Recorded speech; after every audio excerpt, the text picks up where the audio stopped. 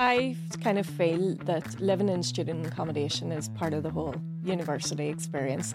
Even if you only do it for your first year, come down and do it. You know, as Euan said, there's lots of support, there's great facilities, and it's just There's goat yoga. Yeah, there's goat yoga. I mean, what more could you want? There's free buns and, you know, tea and coffee, and, you know, there's lots going on. And particularly if you're living away from home for the first time, it's a great opportunity to meet people, make friends. And I think it's a bit of reassurance for your parents or guardians to know that there's that bit of support there as well. There's always somebody looking out for you, and there's always somebody you can talk to as well, which you're not really going to get in private accommodation.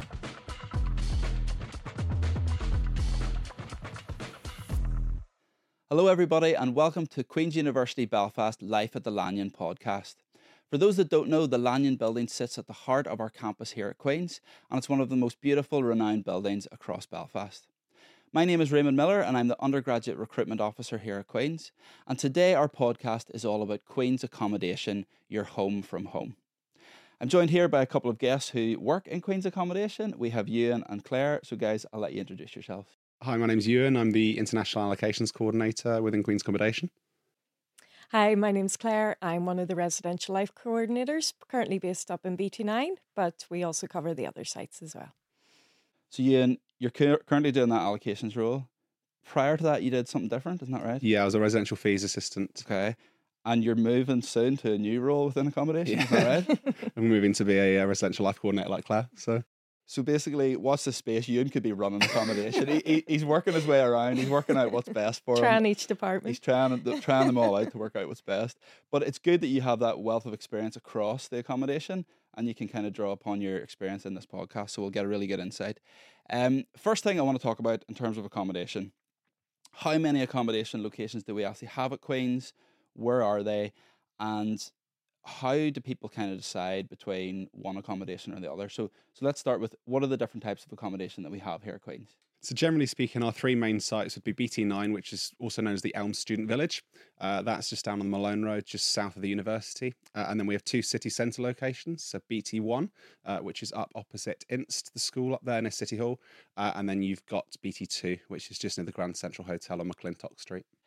And BT129 postcodes, I assume? Is that why they're called? Yeah, absolutely. Because some people are probably like, what is all this BT stuff about? So that's the postcode where they're located across Belfast. Yeah, they are. Okay, excellent. So you have those three different locations. In terms of number of rooms, does it vary between the three, the number of rooms available? So how many rooms are kind of in each one? I think generally speaking, around 1,800 to 2,000 in the Elms Village. Okay. And then BT2 is a little bit smaller than BT1. Well, 747 exactly. Very precise. And I know that because the Boeing 747, that's how I remember. So in total, you're talking around 3,500 rooms.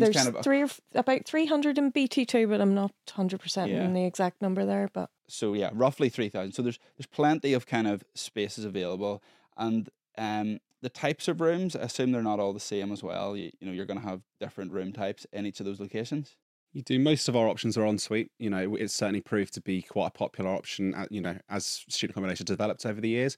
We do have some standard options, which would be shared facilities. So you would tend to have, for example, a flat of 10 or 11 people. You'd have at least a couple of shower rooms and a couple of separate toilets as well. What that does is it lets us bring the price down on that. So, generally speaking, they're at least £20, £30 a week cheaper. So it's a really good affordable option. Still have all the same other facilities that the en-suite rooms have, but just provides a little bit of a cheaper alternative. And on price, Euan, what are we talking? Like, people out there are told all the time that, our accommodation is some of the cheapest, the living in Belfast is some of the cheapest. What actually is the rent kind of ranging from? What does it start at and what does it go to? So generally speaking, standard option, which would be the one with shared facilities, is around £110 per week. Now that price has pretty much stayed the same for the last couple of years.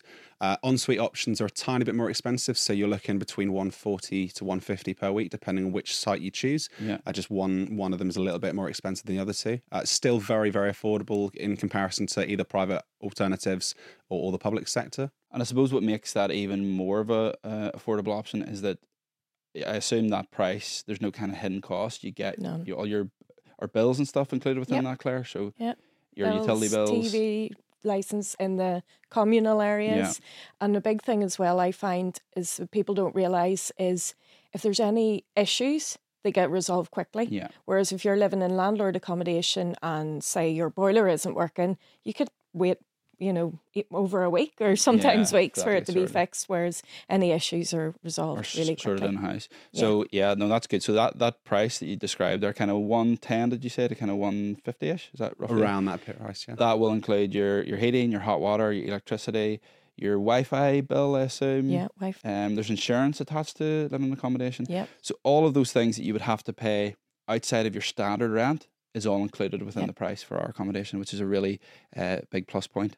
And rooms obviously are furnished as well. You've got your bed, your mattress, your storage, which again, most landlords will include, but some won't. So it's a good point to make, because you're paying your rent, you're paying your bills, and you arrive and you've nowhere to sit. Yeah, exactly. It's another thing you have to consider. I think it's also worth mentioning as well, things like internet and heating and everything. We don't base it on usage, so you can pretty much within reason use as much as you want. I know certainly myself and other friends that have been students, you had to switch the heating off because you couldn't afford it. Here it's all covered. You can leave it on all day if you want. So if the bills are going up, it's because the students are leaving it all on all day. But no, it is a fair point. Obviously most people will do that within reason, but if you do kind of forget to turn your heating off for a couple of hours, you're not going to be... There is timers and things, so that probably helps as well. Definitely. Yeah. So if we look at each of those 3 accommodation locations that you mentioned, Euan, BT9, Elms Village, I assume it has like a village feel. Is that kind of the type of people who want to kind of live in a wee village? Is that the type of people that would live there? A little bit. It's got a really social feel to it. I tend to describe it as whenever you've seen, an American movie where you've got a campus. Yeah. Looks a bit like that. Yeah, it's a real community feel in BT9. And we've got the tree house in the middle, which is our social space, which we'll obviously talk a little bit more about later on. But that's kind of like the central hub where people get together and meet up. So. And in terms of years, would first years primarily go into Elms BT9, or who would live there primarily? Yeah, so generally speaking, so BT9 is open to anyone that's coming into their first year that's between 18 and 21. Mature students, which would be 21 and upwards, we would tend to encourage towards the city centre locations. They're a little bit more suitable for them. BT9 also does have certain areas that are cordoned off for family accommodation and postgraduate accommodation, but the sole focus of most of the site is for first year students. And I suppose another part of that is the fact that there are so many people there. It's the biggest accommodation location. You're going to meet more people. More first years there. It probably helps you settle into university life a wee bit more by living in Elms. Okay, next one then, BT1. So who's the type of student that... I assume first years can still move into BT1 or BT2? Absolutely, yeah. But primarily most would go to BT9? Yeah, you would find the majority would go to BT9 because they've heard about BT9 and they've heard, the atmosphere, and they've heard, about events and things that go on.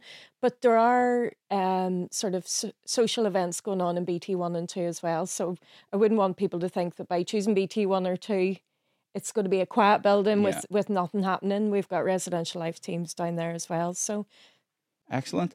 So BT1, somebody that wants to live in the city centre, somebody that wants to, I don't know, grab a coffee, go out into the city. Is that kind of the personality type you would think would be living in the city centre? That kind of style. I mean, one other thing that's really cool about BT1 and BT2 can access this too is it's got its own on-site gym. And as part of the accommodation package, that gym's run by Queen's Sport, and they do classes in there. The actual quality of the equipment is exactly the same as the stuff we would have in the main PEC centre. So, compared to kind of maybe private gyms I've seen in other accommodations in the past, the quality is amazing. That's really good. So for those, I suppose to give context, for those living in BT9, Elms Village, you're quite close to the Physical Education Centre, which has a gym. So for those living in the city centre, you still have that access to the BT1 gym. Yeah. Could people living in BT2 use the BT1 gym? Yeah, and they do quite often, yeah. That's good. So it's good that you have that gym access in the city centre as well as close to BT9. And then BT2 then, quite slightly smaller than BT1. Again, the type of student that lives in there could be first year.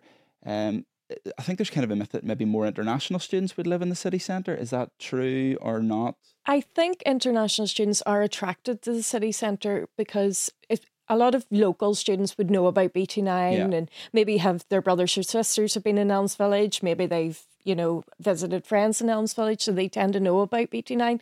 Whereas I think when international students are looking at accommodation, they're looking at, oh great, that's near the city centre, that's convenient if we want to get a job.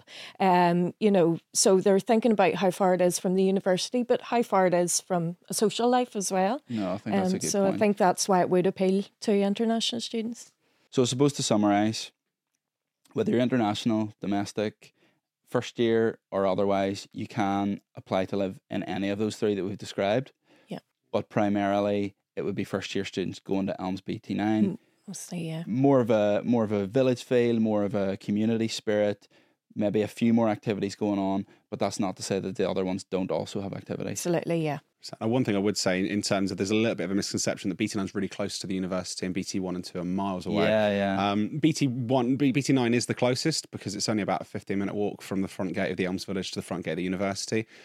BT1 and BT2 are actually still within about a 25-minute walk. It's not far, and there is a direct Translink bus route that goes straight past the university from outside both. Other locations that we have then that students may choose to live in, what are our other options, and when would you think about those other options, Euan? So we do have a number of other sites within the city, so places like Mount Charles, 76 Mile Road, Granton House, places like that. So some of them are open to undergraduates, some of them are more for postgraduate students. So you may think if you're looking to be in accommodation again when you look at doing a master's or something like that, there are options for those too. We have certain ones that are set aside for students that maybe want, again, a slightly quieter feel. So we have certain options that are kind of set aside as quiet living options. And again, we have also had a couple of sites in the past couple of years. We ran an Irish language pilot scheme where students wanted to, either studying Irish or spoke Irish as part of their lifestyle, that they, could do that within an accommodation setting. And so they set aside one of the external properties for that a couple of years ago just to try that out. So after first year, there may be other options for you. You could choose to go live in the city centre in private accommodation, or there may be other options for you in terms of Queen's accommodation as well. No, that's good. And I suppose if people are listening to this or watching this, how do they go and look at rooms, look at pictures? I assume all this information is on your guys' website, is that right? Yeah, Queen's Accommodation website. Basically just type QUB accommodation into Google and it'll get you there, and everything you need to know, lots of pictures, contact details as well, so they can even pick up the phone and give reception a ring, even give one of us a ring, and we're happy to answer any questions too. Most people who are thinking about coming to Queen's will probably see the accommodation as part of maybe an open day or an offer holder day or some sort of visit. Is there scope to see the accommodation, or do we tend to keep it to those kind of open days and offer holder days? Generally speaking, we would keep it to the off holder days. Generally speaking, the last couple of ones we've had have been around 3,000 people turning up, so they've been really, really popular. Tours every half an hour, so they're a really good opportunity to see it in full swing. As Clare mentioned, in terms of the rest of the year, we don't tend to do too much in the way of in-person tours. Again, it can be based on availability, and if they come through one of the main site teams, then maybe the opportunity to look at it. But the accommodation website has videos, virtual tours, photos. It's actually a really good way of looking and still getting a good feel. In terms of, if people actually just want to come down and walk around the main BT9 site or around outside the buildings, they are welcome to do that throughout the year. We may not be able to accompany them just due to staffing levels at the time, but they're more than welcome to come down, have a little look around, still get the feel of the place. I think if I was starting first year again, I'd want to go to BT1, get access to that gym. I think that's a nice it's perk. a big bonus. So people out there thinking, right, you've sold it to me, it sounds great. How do you actually apply? When do you apply? What do you do in terms of the application process? So in terms of applying, generally speaking, around February time is when it opens. We will release a certain date year on year as to when people can apply from. Now, people do panic a little bit. They think, I need to put my application in straight away, otherwise I'm going to miss out. The application period actually lasts from around February time to the 30th of June, and you can pretty much apply throughout that entire period. You're only classed as a late applicant if you apply after the 30th of June. We do put guarantees in place, so the current allocation policy when it comes to applying is that as long as someone has picked Queen's as their firm choice of university and they've applied by the 30th of June, international students, GB and Republic of Ireland students, if they hit all of those criteria, they're guaranteed accommodation. Northern Irish students, again, preference is given, they're not guaranteed accommodation, but preference is given to anyone that applies before the 30th of June. And whilst people, when we introduced that part of the policy, worried a little bit, they thought, oh no, we're not guaranteed, so we're not going to get accommodation. Given the number of rooms we've got and the fact we're still increasing that year on year, we've found basically the 2 years that we've run that policy, we've had more than enough accommodation. Even people that have applied late have still got in. So everybody apply between February and the 30th of June. International ROI GB students guaranteed a room if you do that, and if you make us their firm choice. Firm choice, yeah. That's the other point. One thing to also to mention is if we've got anyone that's watching that is coming through clearing, so they've not got into their first choice university and are planning to come to Queen's through clearing, we do each year put aside a set number of rooms in preparation for results day, because we know that we're going to have this huge influx of students that, you know, didn't get into their first choice university and now coming to Queen's are still going to need somewhere to live. So obviously there's not as many rooms as there would be for people that are applying for Queen's as their first choice, but if people are coming through clearing, we do set aside a number of rooms for that. Excellent. So when people are applying, you would obviously put down some preferences, I assume, in terms of the rooms. How many choices do you make, or how does that actually work? So we've broken it down a little bit this year. It used to be, you know, you could get up to 10 choices. You can still add those if you want. We encourage students to pick options 1 to 6, really, with 1 being their firm choice and 6 being their least favourite choice out of the ones they've chosen. And again, they can be quite specific with it. So they could say BT1, and within BT1, I'd prefer to be in a 4-bed flat or a 5-bed or a 6-bed. BT1 and 2 have those different options where they're 4, 5 and 6-bed options. BT9, all the flats are really between 10 or 11 people. And can they choose to, say people are currently in school and they want to live with a friend, can you kind of put that preference down, or does it not work like that? We get that all the time, yeah. Particularly with domestic students, where a lot of people would be coming with people maybe they know. What we've said this year is that we can't guarantee it by any means. You know, if everyone said that it would be impossible to kind of put those together. We do still say, you know, if you'd really like that, put it in the notes. There's an additional information box where people can put anything else they want us to consider. They can put that option down. You know, I'd like to live with Jess, and, you know, put her full name or something like that. And, you know, if we can make it work, we'll make it work. We just don't guarantee it. No, I think that's fair enough. The one thing we're saying is both parties would need to put that in their notes, because one person could want to live with a friend, but the other person might not want to. So we would advise that both parties put it in their notes. 100%. They'll be like, yeah, I'll put it in my form. And they're like, delete. Yeah, absolutely. No, I think it's good to know that, you know, if you will try and accommodate that as best as you can to kind of live with friends. And for some people that can be comforting initially, but I suppose whenever you're thinking about moving to accommodation, it's about meeting new people as well. It's not just about the same old. And if your friends are living somewhere else, you can still meet up with them. You know, it's not going to be a massive issue. For people out there who are maybe thinking, for whatever reason, they maybe want to live in, you know, same-sex accommodation, they don't want to live with people who are maybe having alcohol, are those options? Is there any other options that people can choose? Yeah, so we have some lifestyle options that we've set aside for people that maybe have specific requirements. The main ones being single sex, so people from the opposite sex aren't allowed into the flat at any point. So there'll be, you know, if you've got a personal preference or for religious reasons you need to set that kind of accommodation layout, we have that option available, and that is for both male and female. We have a no alcohol option, which again, the consumption of alcohol is not allowed at any time. Now, again, you know, you wouldn't usually be put in that accommodation option unless you pick that, but that option is open to people as well. And then quiet living as well. So if you're studying a really intensive course where you need a little bit of quiet, obviously, you know, we would still encourage a social life. We'd still encourage people to, you know, to get out there and you know, enjoy their time at university. But people have chosen that option for the reason of, you know, having their flat be quite a quiet place and a more study-focused environment. I think it's important to know that those options are there for people, you know, especially if it's, you know, like you say, an intensive course or for religious reasons. Those are all important things to consider when you're choosing accommodation. So when it comes to actually allocating rooms, so you've had a look at the accommodation, you've maybe visited it, you love the look of it, you've applied to live wherever you've applied to live with or without your friend. Maybe your friend has ditched you on the application. When will you find out if you've actually been allocated a room then after you applied by the 30th of June? So the main allocation section of the year happens from results day onwards.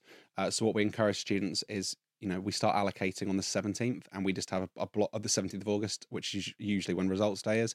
And then we just have a block of about 3 weeks where we're just working constantly allocating. Now, that doesn't mean that everyone will find out on the 17th. So again, we get people that call us at the end of the 17th, kind of not heard, have I not got a place? You know, it's not worth panicking. You know, we just encourage people, just check your accommodation email address, whatever you've given us as your main email address throughout the next few days. Keep an eye out.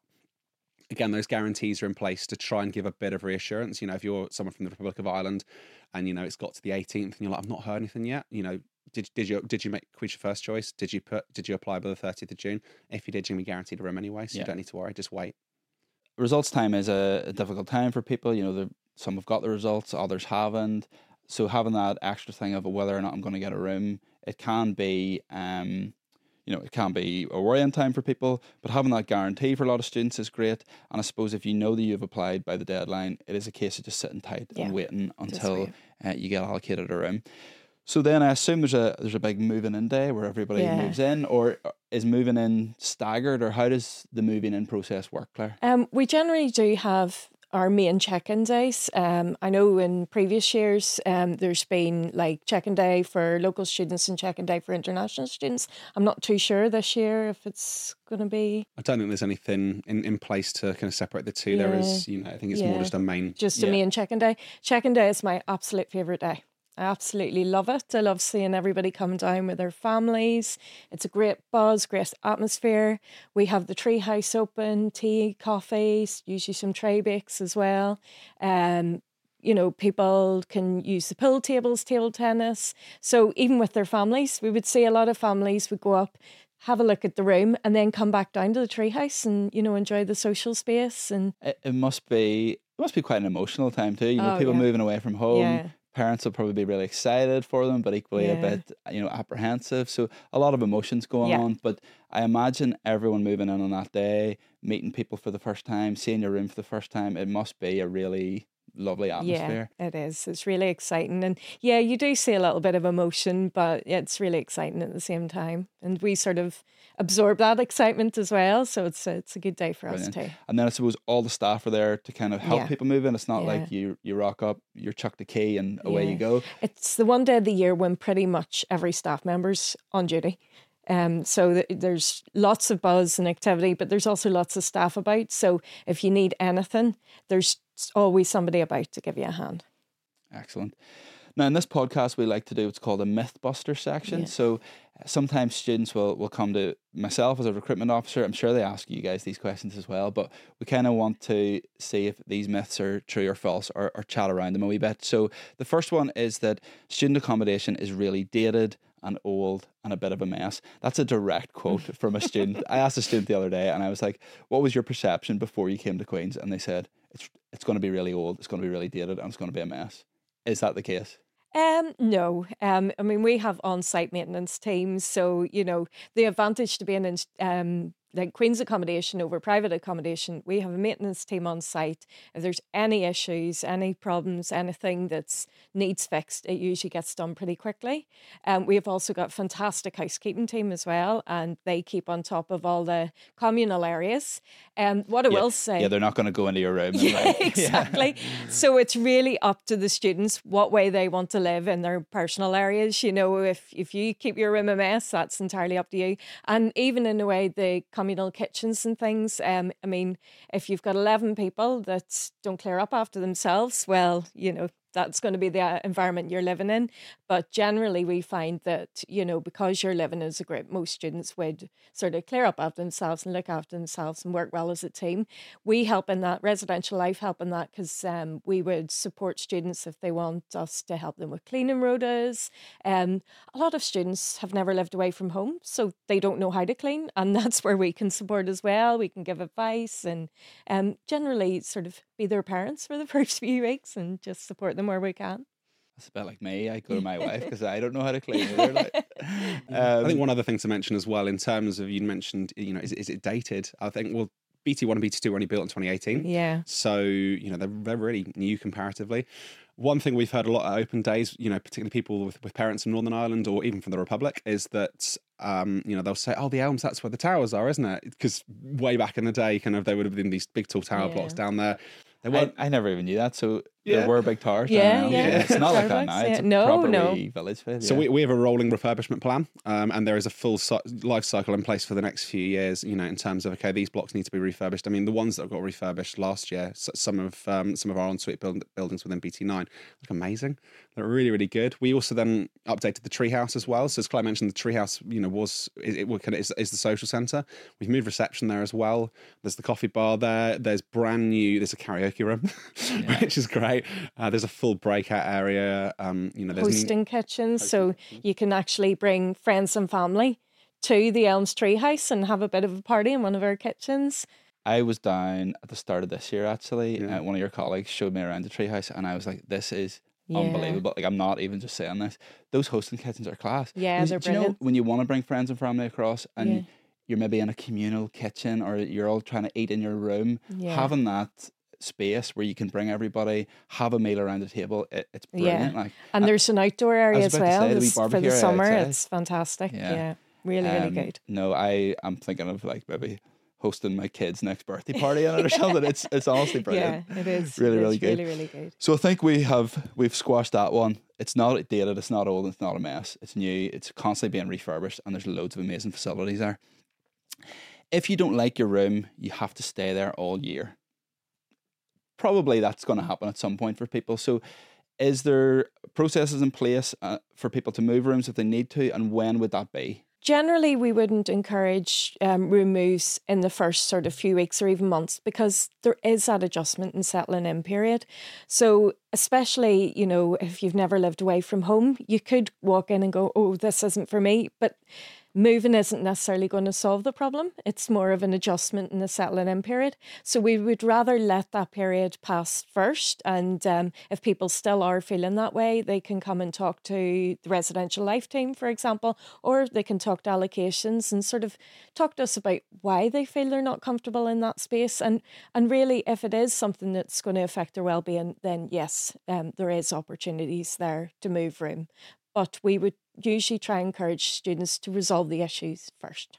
There's going to be a lot of people that move out of home for the first time. They're going to be feeling a bit anxious. And it is, like you say, it's not a room thing. It's just a situation thing. And getting used to being away from home. And then, as you say there, Claire, our well-being of our students is absolutely paramount. So if it is going to affect your well-being, it will be something that we can look into moving. So thank you for explaining that. The next one then, it can be lonely in student accommodation. Quite a negative topic. Yeah. We've been so busy, quite a negative. But I'm sure it can be lonely for people at times. We've just said they're moving away for the first time. Do you experience that people are feeling a bit lonely? Yeah, I mean, it's only natural, again, moving away from everything you've known in the past. And you've got your own bedroom. So it can happen where students sort of do feel that loneliness because it's different to everything they've known before. But the one thing I will say is that, that's part of my role as residential life coordinator. We're doing everything we can to promote a community environment. We've got lots going on. So, there's lots of ways to get involved and meet people. You don't have to come as part of a group. Some people think, oh, I would only go if my friend comes with me. But no, lots of people come on their own to trips, to events, and that's how you meet people and make friends. Again, main part of our role is making sure the students are supported and, signposting them in the right direction if they are struggling. So there's people that they can talk to and we can suggest ways of, getting involved or, if you do feel that you want to speak to somebody more on a one-to-one basis, that's something that we can arrange and signpost as well. Yeah, like you said there, it is inevitable. Some people are going to feel lonely. Others are going to jump into accommodation. It's just going to be like straight away they're going to have an amazing experience. Others, there will be a bit of an adjustment. But I think the really interesting and important thing there is that there is support available and you will be supported. And we don't just pay lip service to that. Like, there's so much support at Queen's for any students that are suffering with anything. And loneliness and accommodation is one of those key things. So it's great that you guys are in place to help with that. We've talked a lot about the application process, the rooms, a wee bit about what it's like, and we'll talk about that a bit more in a second. But what are the other elements of accommodation that people maybe don't expect? So the one that always stands out to me is security. There's 24-hour security at our accommodation location, isn't that right? So within BT9, we have a security barrier. People can walk around it, in terms of students. They don't have to, beep in every time they come in and out of the village. The way that it works is throughout the day, visitors and people can come and go as they please. There is a security guard there throughout the day.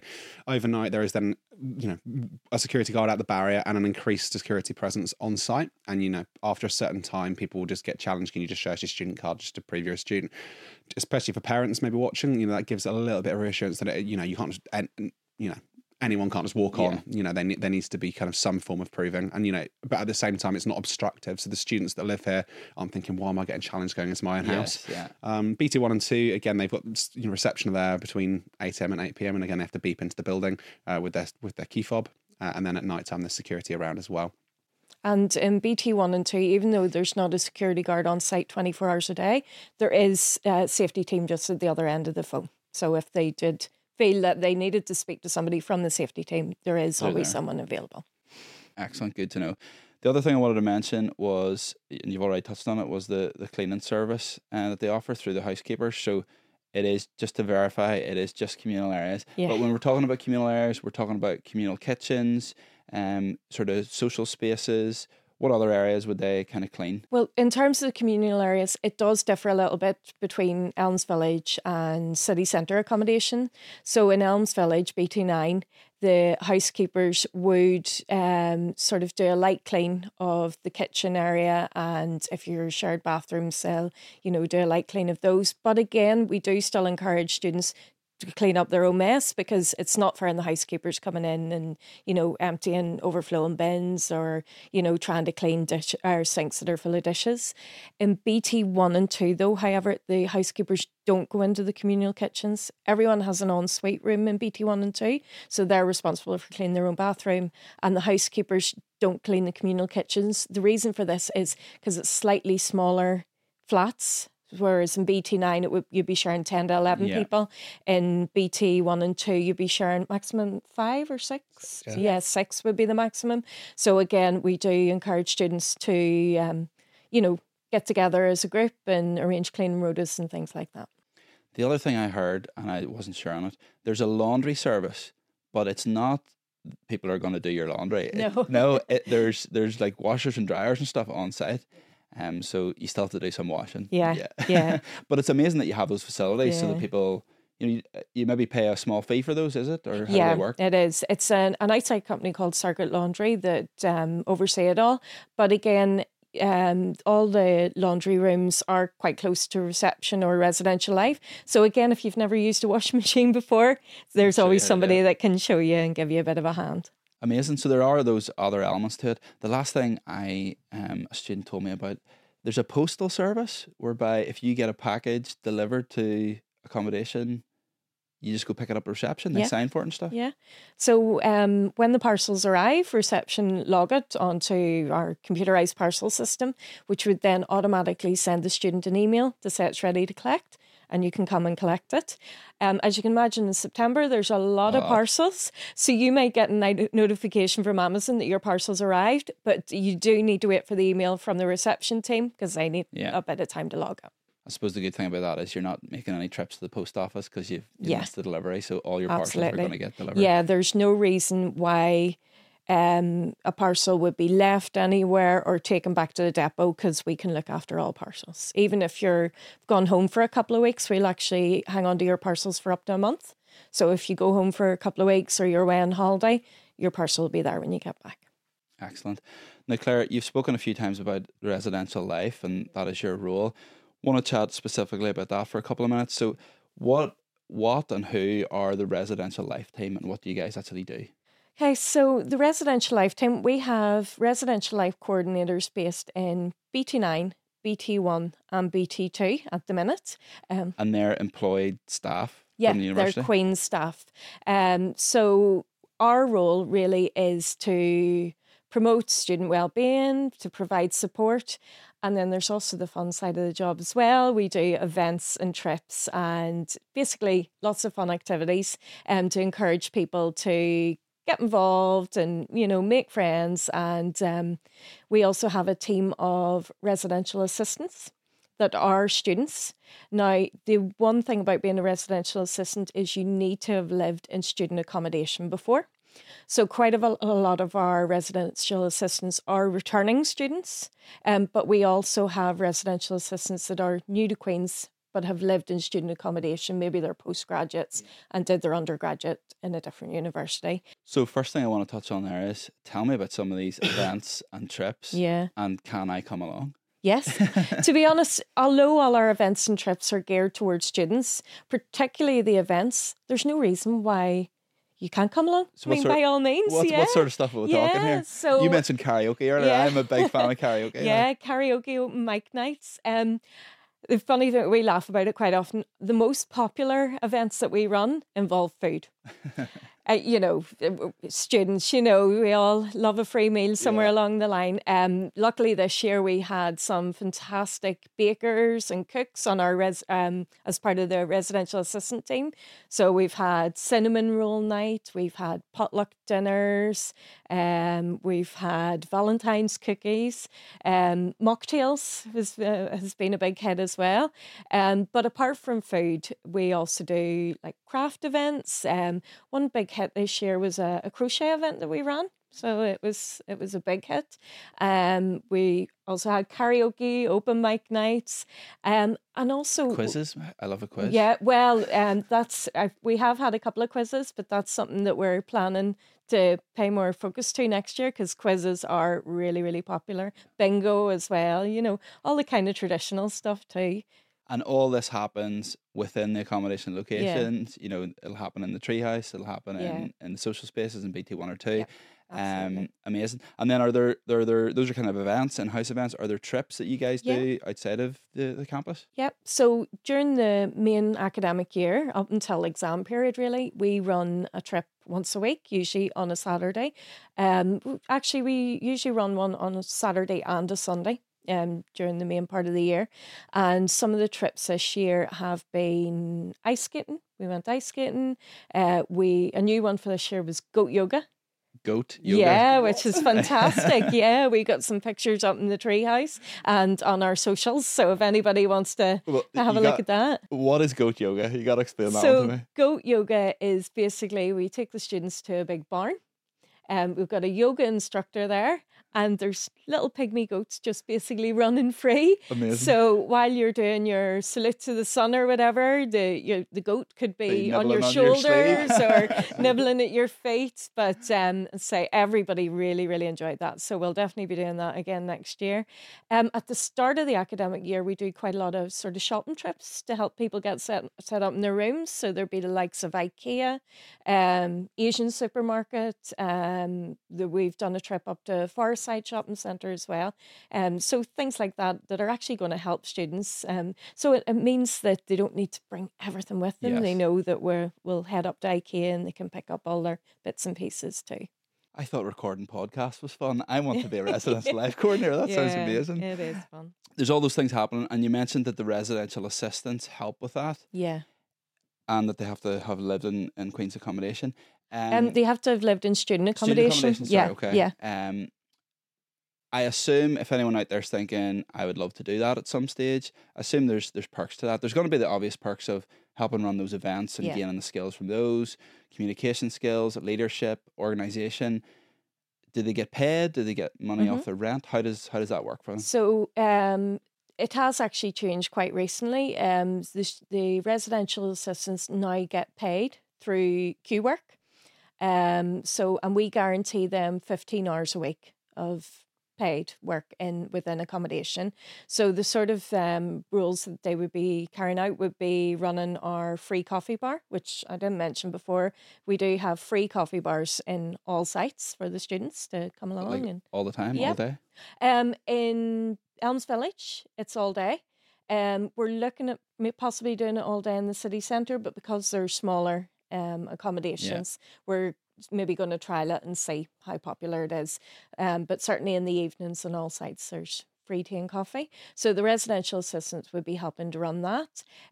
They would also be doing drop-ins in the accommodations, in the communal kitchens. So that gives students who live in accommodation an opportunity to ask questions.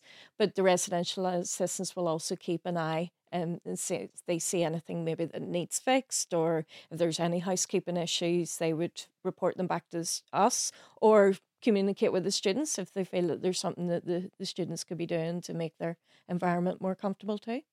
You mentioned there about maintenance, and that's inevitable of living away from home. So things are going to need fixed or done up, and we have a maintenance team in place. Yeah. What kind of things might go wrong, or does anything go wrong? Surely not too much goes wrong, does it? Well, to be honest, I mean, it's like any sort of accommodation, things happen. unexpected can happen. But again, maybe a leak or your shower's not working, all those things, and there's staff there to kind of sort it. The maintenance team are actually on 24-hour call out as well. So, if something is an emergency and it goes wrong at 2:00 in the morning, we can call somebody out to sort it. I mean, we're not going to call somebody out at 2:00 in the morning to change a light bulb, but there is somebody always available if need be. What, has there been any 2 a.m. call outs? Oh, a lot. Yeah. I did hear one where literally we had a student that kind of said, called the emergency line and was like my lights won't turn off. Like, this is won't turn off. Like, I can't go to sleep. Like, there's this automatic light, it won't turn off. And this is 2 a.m. Yeah. They give the guy a call. A shout and kind of said, look, can you come out? This is the case. Came out. Was there to help fix the student's light. Where's the automatic light that won't turn off? It wasn't actually an automatic light; it had a light switch that they'd not seen. Oh my god! So he literally got in and was like, light off, fixed. But he did it. He did. He fixed the problem. Yeah. My goodness, imagine 2 a.m. The automatic lights aren't working. We've had similar situations with heating as well, where, especially in the winter, if heating's not working, it is a call out. Yeah. And we've had a maintenance engineer come out and basically turn on the radiator, which is, So it sounds like there's nothing wrong with Queen's Accommodation. People just don't know how to turn on light switches and turn on heating. But I suppose, again, it's important to note that for those wee maintenance things that can go wrong and will crop up in any accommodation, there's staff there that can help with that. 100%. Amazing. Okay, folks, I'm going to kind of sum up and summarise sort of final thoughts. So if there's anyone out there listening to this and thinks that sounds great, watching this, and they're thinking I'd love to live in Queen's Accommodation, what would be your bit of advice to anybody that's thinking of moving into Queen's Accommodation? Firstly, don't panic.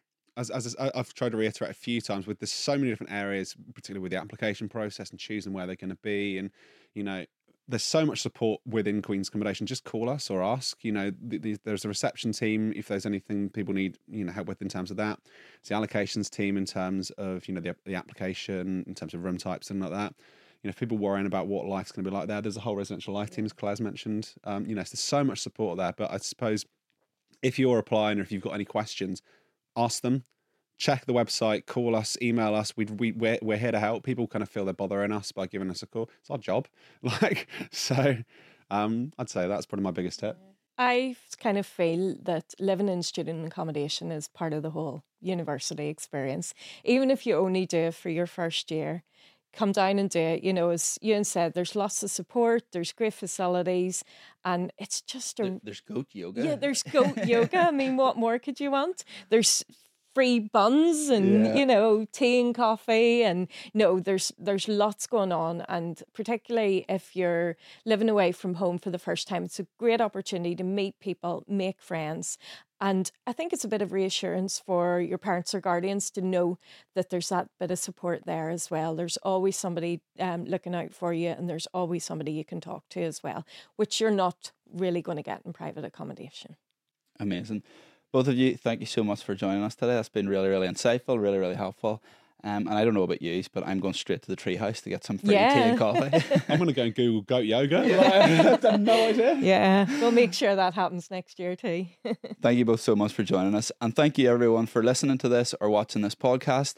If you do need any more information about the accommodation at Queen's, you can obviously check out their website, as the guys said, or you can email studentrecruitment@qub.ac.uk and we will forward any questions to the guys that you might have. Thank you very much for listening, and hopefully see you all on the next episode of Life at the Lanyon Podcast.